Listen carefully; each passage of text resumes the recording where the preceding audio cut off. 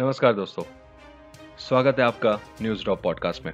मैं हूं आपका दोस्त, आपका होस्ट भौतिक सोनी और आप सुन रहे हैं समाचार का सिलसिला, जहां हम आपसे रूबरू होते हैं देश और सरकार से जुड़ी कुछ भिन्न और अलग किस्म की खबरों के साथ। ऐसी खबरें जो आपको न्यूज़ चैनल या किसी भी न्यूज़पेपर में नहीं मिलेंगी। तो चलिए शुरू करते हैं आज की खबरों का ये सिलसिला। नीति आयोग ने व्यवहार परिवर्तन अभियान नेविगेटिंग द न्यू नॉर्मल और वेबसाइट की शुरुआत की। इससे नागरिकों को न्यू नॉर्मल में खुद को प्रभावी ढंग से डालने में मदद मिलेगी। अधिक जानकारी के लिए आप विजिट कर सकते हैं www.covidthenewnormal.com। आईसीएमआर ने कोविड-19 के लिए रैपिड एंटीजन डिटेक्शन परीक्षण के सत्यापन के लिए सभी निर्माताओं से आवेदन आमंत्रित किया है।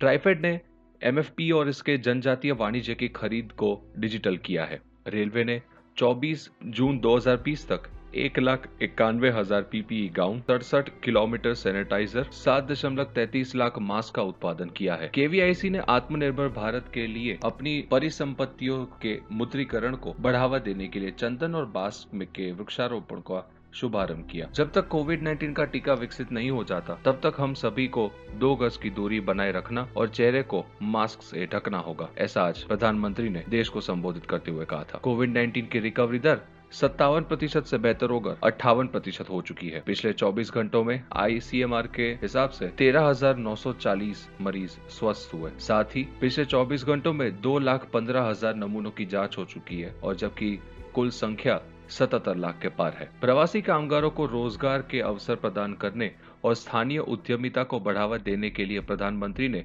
आज आत्मनिर्भर उत्तर प्रदेश रोजगार अभियान का उद्घाटन किया। वंदे भारत उड़ानों के जरिए 6 मई से अब तक 1,40,000 से अधिक भारतीयों को स्वदेश लाया गया। डीएसटी ने जीएनसीएआर ने अपने जक्कूर परिसर के कोविड डायग्नोस्टिक ट्रेनिंग सेंटर की स्थापना की, जो कोविड-19 के खिलाफ देश की लड़ाई में क्षमता का निर्माण करने में मदद करेगा। सड़क परिवहन और राजमार्ग मंत्रालय ने केंद्रीय मोटर वाहन निगम 1998 में संशोधन किया ताकि रंग नेत्रहीनता के हल्के या माध्यम स्तर पर प्रभावित लोगों को भी अब ड्राइविंग लाइसेंस प्राप्त करने में सक्षम बनाया जा सकेगा।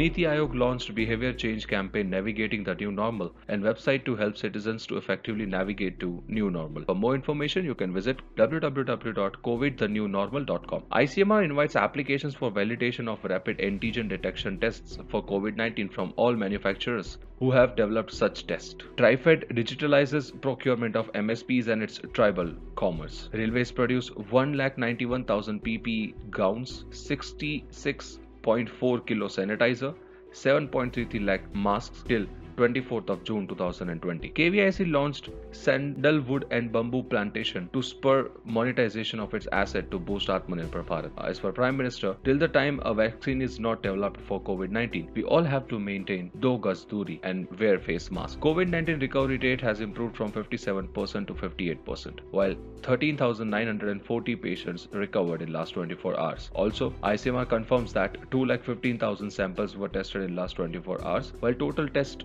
stood at 76 lakhs. PM launched Atmanirbhar Uttar Pradesh Rozgar Abhiyan today to promote local entrepreneurship and employment opportunities to migrant workers. Vande Bharat flights have flown more than 1,40,000 Indians home since 6 May. JNCASR DST established COVID Diagnostic Training Center at its Jakkur campus to help build capacity for India's fight against COVID-19. Ministry of Road Transport and Highways amends Central Motor Vehicles Rules 1989 to enable citizens with mild to medium color blindness to obtain driving license. जमाना सच में बदल चुका है दोस्तों। 200 साल पहले की अगर बात करूं तो कच्ची सड़कों पर पैदल यात्राएं चलती थी और समाचार के और पत्र व्यवहार करने के लिए कबूतरों का इस्तेमाल किया जाता था। लेकिन अब हमारे पास एक जगह से दूसरी जगह जाने के लिए बहुत सारे व्हीकल के ऑप्शंस हैं और मैसेजेस के लिए व्हाट्सएप, टेलीग्राम और न जाने कितने ही सोशल मीडिया प्लेटफॉर्म्स हैं। इंसान हमेशा से ही क्यूरियोसिटी का एक पुतला रहा है।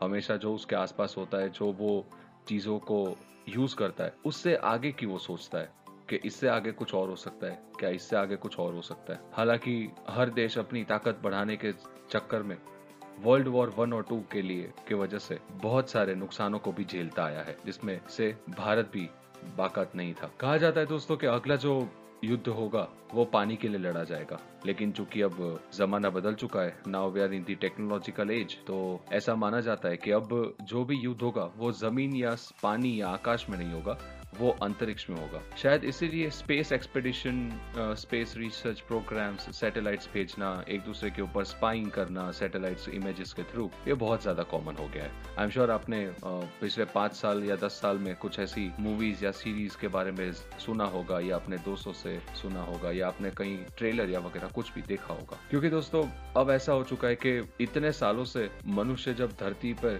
निवास कर रहे हैं, तब से लेके अब तक हमने इसके नेचुरल रिसोर्सेज को इतना नेस्तो नाबूद कर दिया है कि it is beyond repair now. शायद इसीलिए हमारे स्पेस रिसर्च ऑर्गेनाइजेशंस किसी दूसरे ग्रह पर इंसानी जीवन के लिए आस लगाए बैठे हैं। इसमें से मून हो सकता है, मतलब हमारा चंद्र, और मार्स यानी कि मंगल ग्रह।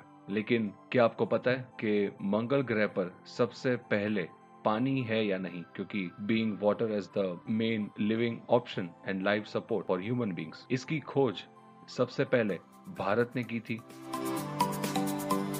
दोस्तों 2008 में इसरो यानी कि इंडियन स्पेस रिसर्च ऑर्गेनाइजेशन, जो इंडिया का स्पेस रिसर्च ऑर्गेनाइजेशन है, उन्होंने 2008 में चंद्रयान 1 के तहत इस प्रोजेक्ट को अंजाम दिया था। चंद्रयान ने 2009 में सितंबर में मार्स के ऊपर पानी की थर्मल इमेजेस यानी कि तस्वीरें भेजी थी, जिससे कि ये साबित हो पाया कि मार्स के ऊपर पानी मौजूद है। हालांकि दोस्तों ये मिशन 2 साल तक चलने वाला था, बट इसको अक्टूबर के एंड तक खत्म कर दिया गया। रीजन इज बिकॉज इसरो के चंद्रयान 1 मार्स की ऑर्बिट में जाते हुए मार्स के ऑर्बिट की इमेजेस भेजने के बाद कहीं गायब हो गया।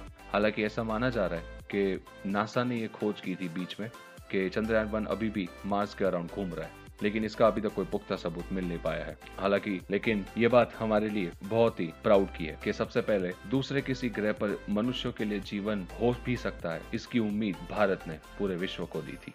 तो दोस्तों इसी विचार के साथ और इसी इंफॉर्मेशन के साथ मैं आपका दोस्त, आपका होस्ट भौतिक सोनी, अब इजाजत चाहूंगा। आशा है दोस्तों कि आज का एपिसोड, सुर्खियां और ये फैक्ट आपको अच्छे लगे होंगे। तो सब्सक्राइब कीजिए, फॉलो कीजिए और अपने दोस्तों और अपने रिलेटिव्स के साथ इस पॉडकास्ट को शेयर कीजिए। आपका एक शेयर हमारे लिए बहुत ही ज्यादा सपोर्टिव होता है। एक बार फिर से आप सबका बहुत बहुत तहे दिल से धन्यवाद। आपने अपना कीमती समय इस पॉडकास्ट को सुनने के लिए दिया। हाजिर होऊंगा अगले एपिसोड में कुछ नई सुर्खियां और कुछ नए फैक्ट्स लेकर। तब तक घर पर रहें, सुरक्षित रहें, अपने घर परिवार वालों का ध्यान रखें और साथ ही खुद का भी। नमस्कार।